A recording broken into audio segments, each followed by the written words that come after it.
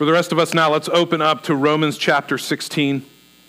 We are right near the finish line in this glorious, glorious epistle that the Lord has given to us. We're going to be picking up where we left off last week. That has us in verse 17. So let's one more time stand together. I say one more time, but we'll stand again before the end of this service.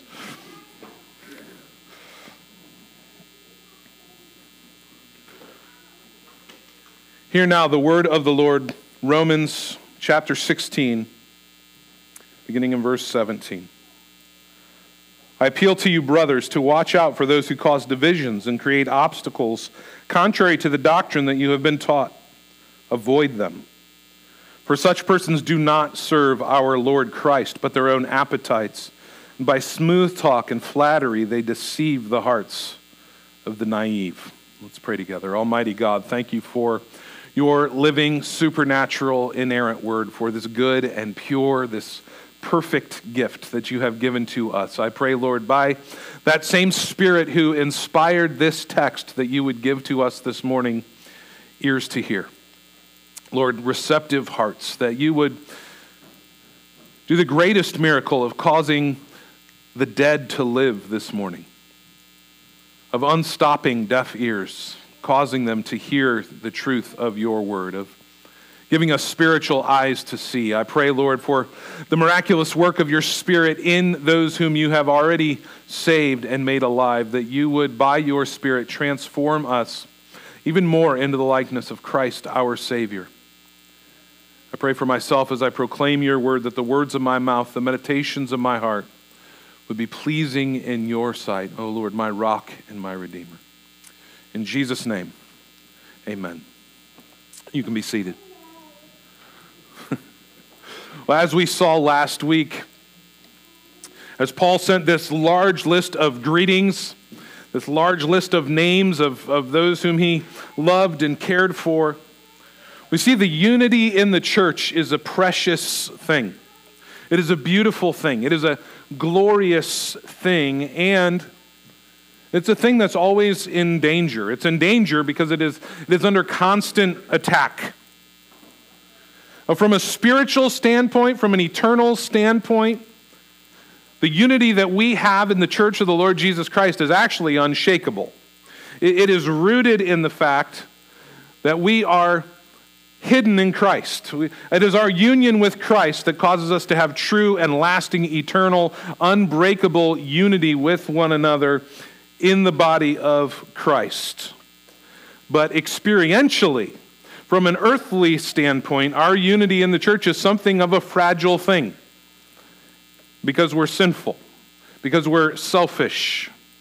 Our unity is easily disrupted. And so there is, in fact, a clear and present danger to the sweet and precious unity in the truth in the local church. And in this passage this morning, Paul is revealing to us this clear and present danger to the unity in the church. And he is prescribing to us some measures of protection, some measures of remedy to these dangers.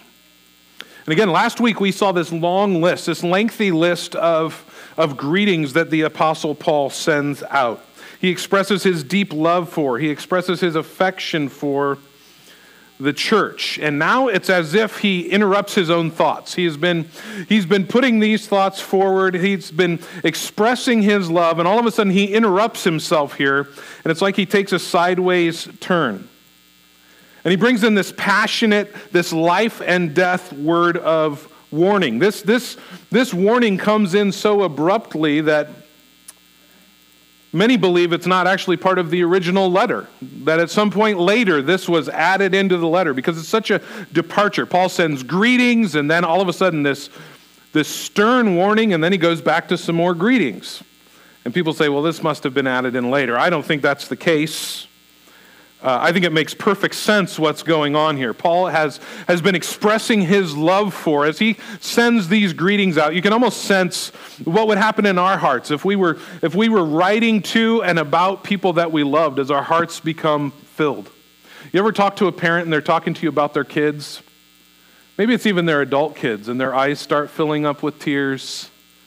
They start getting a little bit choked up. Well, here's Paul. His heart is filling up to overflowing with love as he sends his greetings out to these saints. And he reflects on his love for them, on the preciousness of unity within the church of the Lord Jesus Christ. And as that happens, it's almost from the side comes this compelling force in him. I must warn them. This is so dear. This is so precious. These people matter so much. I must give to them this urgent warning. So suddenly in verse 17, Paul flips into another mode, and he says, as he's given this long list of people that he greets and that he loves and that should be welcomed, he goes, there's actually another group of people, though, you should not be welcoming. These people should be marked and avoided. Paul has shown us how much he values unity. But in a fallen world, this unity that we have in Christ, this unity that is ours spiritually and eternally, it must be guarded. It must be fought for. True unity among the people of God must only be built around the truth. And so in order to protect this unity, we must contend for the truth. And that means we must exclude certain kinds of people. That's going to be Paul's point here. Look at verse 17. I appeal to you, brothers, watch out for those who cause divisions and create obstacles contrary to the doctrine that you have been taught. Avoid them. This union in the church, this unity and peace in the church is a precious and beautiful thing. And so it is a high-handed wickedness and sin to disrupt that. To bring disruption into the unity of the church of Jesus Christ is a wicked, rebellious thing to do. So Paul calls the whole church, watch out for, avoid those who would do so, those who would bring division. He says, watch out, literally to mark them out. It's a call to vigilance. It's a wartime mentality. We read these words in 1 Peter chapter 5, verse 8. Be sober-minded. Be watchful. Your adversary, the devil, prowls around like a roaring lion seeking someone to devour. Friends, we really are in a spiritual war. We really do have an enemy. He really does prowl around like a roaring lion seeking to devour anyone who he can. He really does hate Christ and his church. Are you familiar with his tactics? This enemy who seeks to destroy your soul. This enemy who is bloodthirsty. He sows division. He accuses. He tempts. He deceives as an angel of light. He sends wolves in sheep's clothing into Christ's church. And we need to ask ourselves right at the outset, are you on guard against false teaching and the teachers who teach it? Is your guard up against that? That's what Paul's calling us to in the church. And he's not just calling the pastors in Rome to this. He's calling the church in Rome to this. Our guard to be up against false teachers and the false teaching that they bring. How do you guard against them coming into your life? How are you guarding your life from false teaching? How are you guarding them from coming into your family? How are you guarding them from devouring your children? How are you, if your kids are going to school for 8 hours a day, how are you combating the false, godless, anti-God teaching they're receiving for 8 hours a day? How are you fighting that? How are you safeguarding them? Do you know that not everything that calls itself Christian can be trusted, even? Many of the most popular preachers on TV and on social media are not teaching sound orthodox theology. Usually if there's a preacher I'm seeing shared a lot on social media, there are serious problems with his teaching and with his doctrine. And a lot of times they're being shared around because they're saying things that are conservative. And so we're like, well, this is a good guy. He's taking a stand. Are we on guard? Wildly popular TV shows like The Chosen, are you aware that there are highly questionable people associated with these shows? That many of our best-selling Christian authors have errant theology. A number of the best-selling Christian authors who are writing books about how we ought to live our Christian lives have abandoned the church altogether. Some of the most popular Christian music is being produced by heretics and false converts. That really is the landscape of our Christian culture. It's filled with landmines. It's filled with quicksand, which as a kid I thought was going to play a much bigger role in my life than it has turned out to play. I've never really been in danger from quicksand, but I was sure I would be as a kid. Let me just tell you, our Christian landscape is filled with quicksand. It wants to swallow you up. I'm not talking about, and hear me right up front, I'm not talking about us being grumpy Christians. Those two words don't belong together, grumpy Christian. I'm not talking about us being the people who nitpick every slightest misstep and throw a wet blanket on everything we see. I'm not saying let's be the people who anytime somebody's excited about something, we're like, well, let me actually tell you what's going on here with them. No, it's possible for us to get so finely tuned in our little thing that anyone who disagrees with us about anybody's out, and it's us and our two idiosyncratic friends, and that's it. I'm not calling us to that. But we are in a spiritual war. We have a real enemy, and he really wants to murder you eternally. He wants to destroy the church of Christ. He works by deception. He is sly. He is cunning, and so we must be discerning. Paul says we must mark them. And then he says, avoid them. Now, our culture says that's judgmental. Mark and avoid. Much of Christian culture hates the very thought of discernment. It utterly despises the concept of marking and avoiding. But friends, this is what we do with infectious diseases. We avoid them. You wouldn't let a dangerous predator into your home.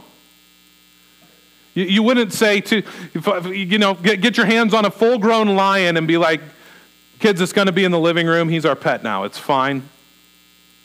Just be cool. Remember everything we've taught you. It's going to be fine. No, you wouldn't do that. Spiritually, though, many of us have done that.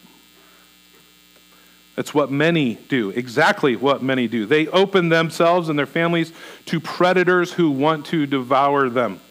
These wolves that Paul's talking about do two things. He says they cause division and they create obstacles. Causing division is a serious sin. This is not a small matter. Paul writes to Timothy in 1 Timothy chapter 6, verse 3, if anyone teaches a different doctrine, does not agree with the sound words of our Lord Jesus Christ, and the teaching that accords with godliness, he is puffed up with conceit. He understands nothing.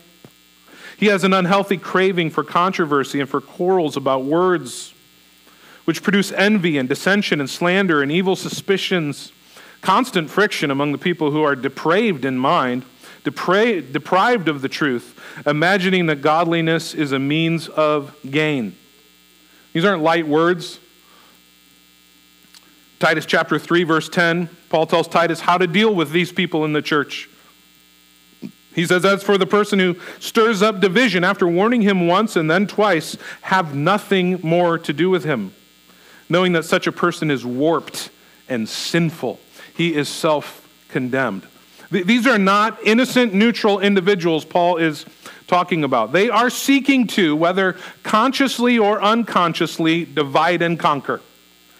That's how the enemy works in the church. Divide and conquer. That's what these people are doing. They're either doing it on purpose or they're doing it not knowing that they're doing it. Either way, Paul says they are warped and sinful. They're to be avoided. They are stirring up division in the church. Secondarily, he says, these wolves create obstacles contrary to true doctrine. Now, this isn't theological hair splitting over secondary issues. Paul's not going, I have this end times view and they have this end times view. Mark and avoid. It's not honest biblical coming to different conclusions from our reading of Scripture and our study, but doing so in a loving, gracious manner. No, it's not an honest biblical disagreement over non-essentials. Obstacles here, the Greek word is scandalon. You can hear the word scandal in it. It's where we get our word scandal. It's the word for a trigger on a trap. When the unsuspecting prey would come and they'd pull on that food or whatever it was in the trap that lured them in, it's that stick that triggered the trap to close on them. It's a scandal. James Montgomery Boyce says, Paul's not thinking of moral scandal or scandalous behavior. He's warning of doctrinal scandal. That is the adding of something to the gospel that will trap unsuspecting believers in some doctrinal error. Those who promote these things, they're not these false teachings, bringing them into the church. They're not just causing division. That would be wicked enough. Causing division in the church of Christ, as we've just seen, is a wicked, wicked thing. But they are also seeking to entrap. They are seeking to destroy anyone that they can. They're not just merely creating difficulties and road bumps for people. They are attempting to block the way of eternal life. That's what Jesus says in Matthew 23, verse 13. Woe to you, scribes and Pharisees, hypocrites! For you shut the kingdom of heaven in people's faces. You neither enter yourself nor allow those who would enter to go in. Woe to you, scribes and Pharisees, hypocrites! You travel across the sea and land to make a single proselyte. When he becomes a proselyte, you make him twice as much the child of hell as yourselves. This is what those who cause division, these false teachers, this is what they do. They are seeking anyone to gather around them and believe what they are teaching and get on their team. They are incredibly dangerous. And so Paul says, avoid them. Have nothing to do with them. There's a reason we're very careful about what ministries we promote. There's a reason we don't sing most of the popular worship music being sung in churches all across the country and all through our community, music being put out by groups like Bethel Church and Hillsong and Elevation. There's a reason we don't endorse many popular books as they come out that are being sold in Christian bookstores. For that matter, there's a reason we don't endorse most Christian bookstores. There's a reason we don't commend formerly trustworthy pastors and church leaders who've begun to teach and endorse critical race theory and woke ideologies, even though most of their teaching is still biblical. It's the reason that we don't immediately celebrate every so-called revival or uncritically accept everything that goes by the name of Christian, even though many Christians will say that's being judgmental. That's being unspiritual. That's being cold and dead and calculating. Even though we'll be accused of those things. The reason is this, because false teaching is a vicious cancer. It is a destructive force. It is a roaring lion that seeks to devour. And Paul commands us, avoid. Have nothing to do with the false teachers and their teachings, with those who cause division, with those who corrupt the pure teaching of biblical doctrine. If we obey Paul's commands here, friends, I can tell you from personal experience, if we obey Paul's commands here, we will often be accused of being the ones who cause division in the body of Christ. I've seen this many times. From personal experience, you can see it when a denomination begins to fall. This is what we've seen with the United Methodist denomination and the fact that they have almost fully apostatized in their American expression. And those that have turned away from the biblical gospel are now coming back on the back end after rejecting the clear teaching of not only Scripture, but of that denomination for its entire existence. They're now looking back at the conservatives who are saying, we're going to have to separate from you. And they're clutching at their pearls going, not us, we don't want division. We just want to be together. This is what people do. This is the accusation that comes. You're the one being divisive. You're the one causing division in the body of Christ. The undiscerning always accuse the discerning of judgmentalism. Those who refuse to separate from false teaching always accuse those who must separate from false teaching of divisiveness. But friends, we are supposed to divide from certain things. We are supposed to divide from certain people. Obedience to Christ, love for his church demands it. True unity only can be built around the truth. That's why Ephesians 5, verse 11, Paul says, "Take no part in the unfruitful works of darkness, but instead expose them." That's what we're called to do. It's just that if we do that in today's culture, even Christians will tell us we're being jerks, that we're being divisive, that we're being judgmental, that we're being unspiritual. Paul tells us, though, about these people, verse 18, "For such persons do not serve our Lord Christ, but their own appetites. By smooth talk and flattery, they deceive the hearts of the naive." Paul gives us two identifying marks here of these false teachers. Number one, they do not serve Christ as Lord, they serve themselves. Secondly, they deceive the naive with smooth talk and flattery. Those who divide the bride of Christ, those who teach a false gospel, are not serving the Lord Jesus, they are serving themselves. Now, that doesn't mean they're doing that self-consciously. Some are. There are some that are. I suspect they're in the minority when it comes to those who carry the name Christian. Many, probably most, are just so self-deceived that they don't even know they're false teachers. They're passionate about what they're saying. They are excited about what they are doing, but they are deceived. They are wolves, and we must be clear about that. They're not serving the Lord, Paul says. They are serving themselves. Whatever they think their motivation is, it's not serving the Lord. It is serving themselves. The problem is they pretend to speak for God, and they think they are. They think they are speaking for God. They seem to sound so right, so bold, so passionate.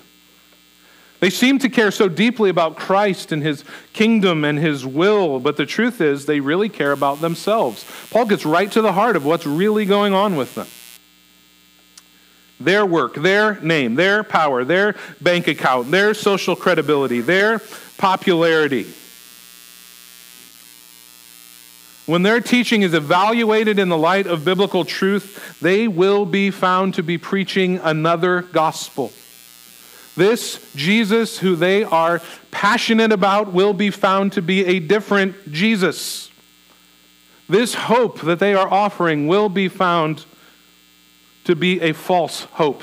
Paul says, by smooth talk and flattery, they deceive the hearts of the naive. Smooth talk. This word only shows up one time in the Bible. It's right here. It's smooth, plausible sounding speech. Slick speech. Flattery. Literally, this word is blessing. These are very telling descriptions of what false teachers are like. We hear the word false teacher. We hear the word wolf. We hear the word heretic. And we expect them to be so easy to spot, it would almost be as if they had little devil horns and a pointy tail. Oh, I would see these guys coming from a mile away. If that was the case, Paul wouldn't need to warn us about them. Paul warns us because it is so sneaky. False teachers and those who cause division usually look really good. They usually sound really good. They are usually very gifted. They are usually very charismatic. They might even be our friends. False teachers aren't always obvious. They are wolves in sheep's clothing. 2 Corinthians chapter 11, verse 13, Paul says, such men are false apostles, deceitful workmen, disguising themselves as apostles of Christ. And no wonder, for even Satan disguises himself as an angel of light. So it's no surprise if his servants also disguise themselves as servants of righteousness. Their end will correspond to their deeds, Paul says. They have all the appearances of goodness and godliness, plausible sounding speech, religious, goosebump producing speech, even teaching Scripture rightly at times. Their manner, their words are so deceptive that the naive are deceived by them. And that's a wonderful definition of much of the evangelical church today. Naive, untrained, untaught.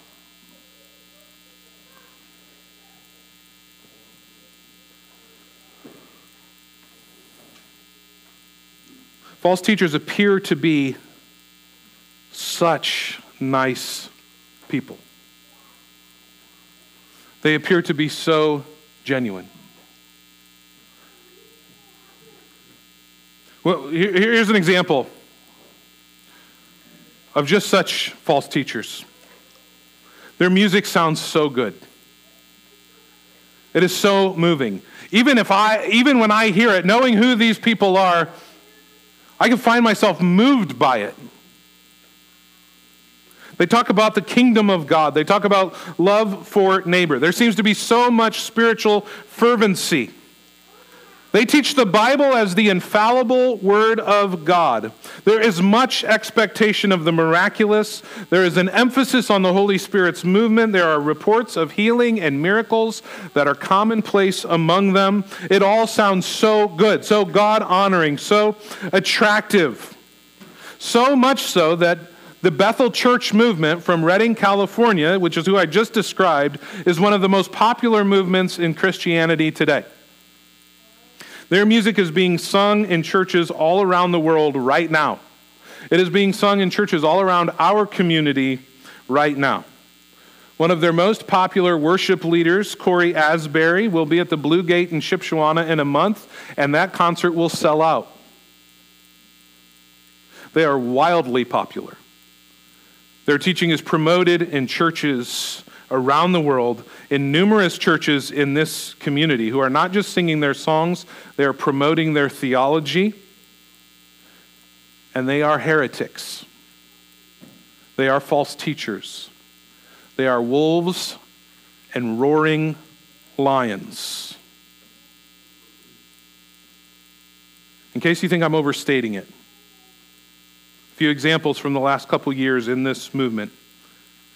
Their ministry students in their large ministry school started taking part in a practice called grave sucking, where they would go lay on the graves of dead saints and suck their spirit into themselves so that they could have some of the same miraculous workings of these saints of old. Of course, who they identified as saints of old were sometimes heretics themselves. People like Amy Semple McPherson, which is kind of fitting for this group, that they wouldn't even know the difference. At least go try to get Spurgeon's essence or something if you're going to do it. In their kids' ministry, they had reports of the kids taking a group trip to heaven together. They all described what heaven was like and drew pictures of it. Jen Johnson, who's the daughter of the leader of this group, Bill Johnson, is one of their most popular worship leaders, describes being able to see the Holy Spirit. In case you're curious, he looks like the genie from Aladdin. He's blue, and she says he's sneaky and funny. There's a lot of fire tunnels going on where they line people up on either side, and you walk through while they pray over you and prophesy over you and all of these things. They'll use a puppet for that, an anointed Holy Spirit puppet. It'll prophesy and pray over you. You can buy one of your own for your own ministry from their website. At least you used to be able to. With some of these things, people catch on to their shenanigans and then they disappear. Used to be regularly that gold dust would fall in the room that they said was a glory cloud. It was really just glitter in the air conditioning system. People would find feathers on the floor that they claimed were angel feathers. What they really teach is the old word of faith prosperity gospel. Bill Johnson names a long line of what he calls the generals, which are just the heretics of old through the generations, who've taught these same false things. God wants everybody to be healthy. If you have enough faith, you won't be sick. You'll prosper. Jesus was a man in his earthly ministry, just a man. And so that means we can do everything he did. And he can't have been more than just a man, because that would mean we can't do everything that he did. These are people who should be marked and avoided, but instead they are the most popular and most influential Christians in the world right now. Impacting, reaching into the vast majority of evangelical churches in America and worldwide. How in the world did that happen? For one thing, it's the music. The music is the propaganda wing of these groups. Is the propaganda wing of Bethel's false teaching, of Hillsong's false teaching. But also it's because they're passionate. They're earnest. Frankly, they're young and hip and cool and good looking. Also because society is rapidly deteriorating, and there are a lot of areas where we agree with them. Politically. Where we agree with them about the family, where we agree with them about morality, where we agree with them about the LGBTQ plus insanity that has taken over our society. They sound right, and often we actually agree with a lot of the things they say, and that's how they get at the hearts of the naive. That's how false teachers work. Just a hint, if you want to poison somebody with cyanide in their tea, you got to put just enough in there that they can't tell when they start sipping that there's poison in it. Well, there's enough poison here to kill you. That's how they get to the hearts. And of course, this isn't the only kind of false teaching. This is just a prevalent one in the Christian movement. This LGBT movement has infiltrated the church in stunning fashion, preaching their message of unconditional affirmation and acceptance, twisting the words of Scripture to fit their narrative. Many famous and popular Christian leaders have revealed their own corruption by promoting and teaching this wicked ideology, which only leads to destruction and more every day. I'm not even surprised anymore when the next famous Christian comes out in support of this. The majority of young people, and I'm talking 28 and younger, many of whom have been raised in our churches, the vast majority of them unwaveringly support the LGBT movement without reservation. They believe that not doing so makes you divisive, makes you judgmental, makes you backwards and bigoted. They have fully given themselves over to this false teaching that has infiltrated even the church. Critical race theory continues to sweep through even conservative churches like a plague, causing division in Christ's body, undermining our union with Christ. This ideology that sets people up against each other as enemies and combatants before they've done anything. It's all about power structures, inciting ethnic prejudice and mistrust and disunity. Christian colleges have been overrun by this godless ideology. It is the rare Christian campus. You won't find a Christian campus where this teaching isn't present, but it's the rare Christian campus that hasn't been overrun by it. It's the rare campus that actually takes a stand against it. Certainly the ones right around here have bought it hook, line, and sinker.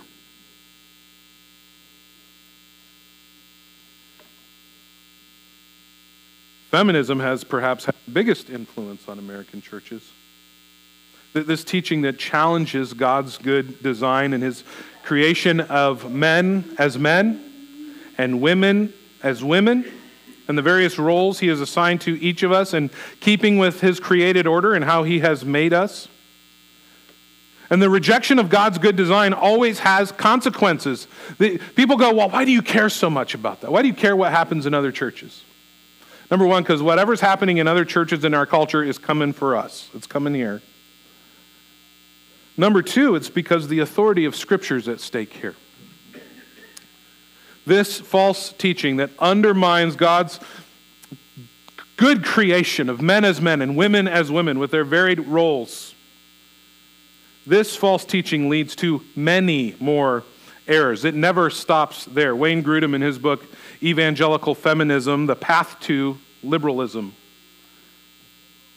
he traces what has happened in several American denominations. It always starts with a low view of Scripture, finding ways to side with culture over the Bible, followed by the ordination of women.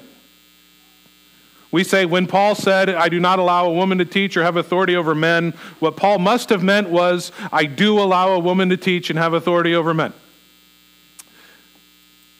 Followed by the denial of any distinctions between male and female beyond the physical. And if you think that's crazy, just let me tell you, the university I teach at, their main New Testament guy, taught us that as his final word in a class when I was getting my master's on the pastoral epistles. I asked him point blank, are you saying there's no difference between men and women except our physical attributes? And he said, if there is, Jesus can't save women. That's a conservative evangelical school, and it is being taught at all the conservative evangelical schools around here and in many of the churches.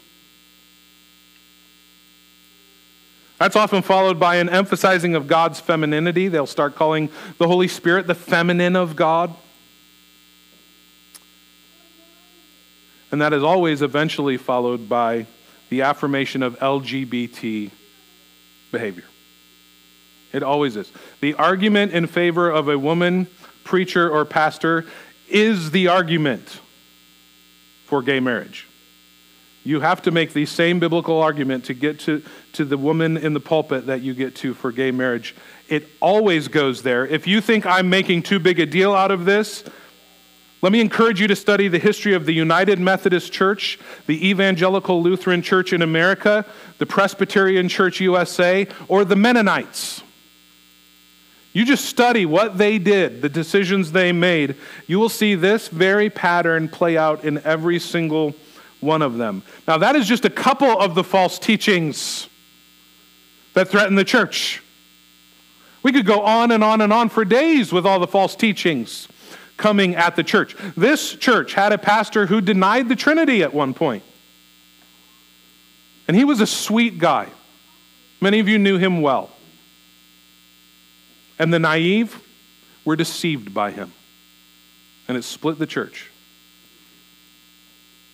Paul wants us to take this very seriously. Deadly seriously. Galatians 1, verse 8 says, even if we or an angel from heaven should preach to you a gospel contrary to the one we preach to you, let him be accursed.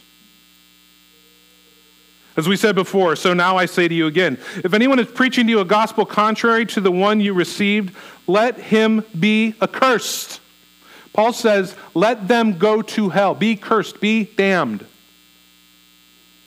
False teachers are extremely dangerous. And in our world, false teachers have a very long reach. Books, the internet, podcasts, music, movies, TV shows. Churches must guard against false teachers with diligence. And what many people will say to this, what many people will say to a message like this, churches talk too much about false teachers. We should talk about the things we believe and not the things we don't believe. Have you heard that? I'm just concerned that I hear more about what we don't believe than what we do believe. It's arrogant, it's judgmental to point something out in someone else's teaching as false or heretical. Worry about yourself. Let me just tell you, that is not how Paul thought about this at all. Verse 8 of Galatians 1 that we just read said, anyone who preaches a gospel different than the one we preach. In other words, Paul says, we are right about the gospel. The gospel is clear, we have understood it, and we have rightly proclaimed it. And anyone who preaches something else is a heretic, and they can go to hell. In Acts 20, Paul describes false teachers like this. He says they are savage wolves who will not spare the flock. Oh, friends, false teaching is a danger to the unity of the church. It is a serious danger to your soul. So don't discount it. Don't disregard it. Don't just think these are harmless words that people are saying. Don't have anything to do with false teachers. Don't have anything to do with heretics. Even if most of what they say sounds pretty good, and I'll tell you, for a lot of them, most of what they're going to say is going to sound pretty good. For the sake of the church, for the sake of your soul, mark them and avoid them. This is serious stuff. This is life and death stuff. Let me just close with this. Paul gives a young pastor this instruction in 1 Timothy chapter 4, verse 16. Keep a close watch on yourself and on the teaching. Persist in this, for by doing so you will save both yourself and your hearers. These two things, these two quick points of application. Keep a close watch on yourself, that is your life. Keep a close watch on the teaching, that is your doctrine. Number one is this: we all need discernment. All of us need discernment. Not just elders, not just pastors. We all need to be watchful. We all need to think critically. And I don't mean be critical. We need to think critically. We need to think through things. We need to judge rightly. We need to hold everything up to the light of Scripture. We need to know the difference between true and false.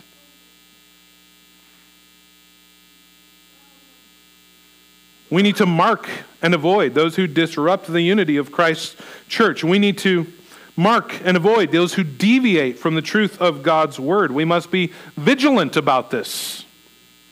We must be on guard at all times. We must be discerning. And then secondly, this. So we all need discernment. Number two, we all need to exercise humility. Perhaps you have finely tuned theological senses. My guess in this room is, as we've talked about some of these things, some of you are like, what is going on? How am I even going to know? You just said you don't endorse most of the Christian bookstores, right? Because as I told one local Christian bookstore owner, we aren't going to endorse you because you have books by heretics right next to good books and you don't know the difference between the two. Maybe you're going, what do I even do with this? Maybe you've already decided I'm doing nothing with it. He's kind of a creep and I'm not going to think about it again after this moment. For some of you, you're going, yeah, I know all this. I know who all the people you're talking about are. Even when you haven't named them, I know who those people are too. I know about all of this stuff. I can spot false teaching from a mile away. You have these finely tuned theological senses. You have trained yourself in the Word of God, and you know truth from falsehood, and you see it quickly. And then let me say this to you. Watch your life closely. Are you striving for unity in the church? Do you love the people of God? Are you contentious? Are you combative? Is your posture towards the church at large, towards the naive, is your posture one of contempt and judgment, or is it one of compassion and love and concern? Are you living a life of obedience and submission to the lordship of Christ yourself, even as your theology is rock solid? Rock solid theology that is right down the line on every point, but a heart that is cold and indifferent to the Lord Jesus Christ when it comes to worship will get you nowhere. It will earn you greater judgment, and that is all, because you're responsible for God, for all of this light that He has poured on you. Watch your life and doctrine closely. And friends, what a privilege it is to be God's people. Those who are held in His hand. Those who sit under the authority of His word, and in a world that is crumbling and in a world filled with the agents of the evil one who are out to devour and to destroy, to know that our God reigns on His throne, that He has given us to one another that we might be secure and safe to know that he has given us to one another in the church, that if we fall under the sway of some of this false teaching, that we got brothers and sisters that will come along beside us and show to us the error that we're starting to walk in. It's a gift. It's a glorious and a good thing. Again, there ought never be such a thing as a grumpy Christian. The Holy Spirit produces joy within us. The truth produces joy within us. And even as we despise and abominate, and these false teachers I've talked about this morning, and the many false teachings that we didn't even get into, I want you to know I hate them. These false teaching, I hate them with every fiber of my being. They make me angry. But we can never be grumpy. We can never be the wrong. We ought to judge rightly, but we cannot be judgmental. Does that make sense? And when we look at even these false teachers, it is not our job, as we heard in Sunday school this morning, with these imprecatory psalms of judgment and cursing. It's not our job to curse these people. We pray, and I pray for some of these false teachers. Lord, save them. Open their eyes. Bring them to repentance. Cause them to come out of this false teaching, to work, even as we saw with the Apostle Paul, to undo the damage that has been done. And yes, if they will not, shut them down. Close their churches, take away their platform. In fact, take away their life if need be. It's that serious. But the foundational prayer that outweighs all the others is, Lord, save them. Save them. They too are deceived. They too are naive. And they're ravaging the church. And so we are people who are moved by compassion and love and joy in the Lord, but we must stand firm. We must, come what may. Come what accusations may come. There are things I've talked to our elders about that may come down the road, and I've said it will give our church a bad name. It will certainly give me a bad name, and we must stand on the truth. Come what may. May we be a church who stands on the truth joyfully and worshipfully. Amen? Let's pray together. Almighty God, thank you for your word. Lord, your word is a treasure.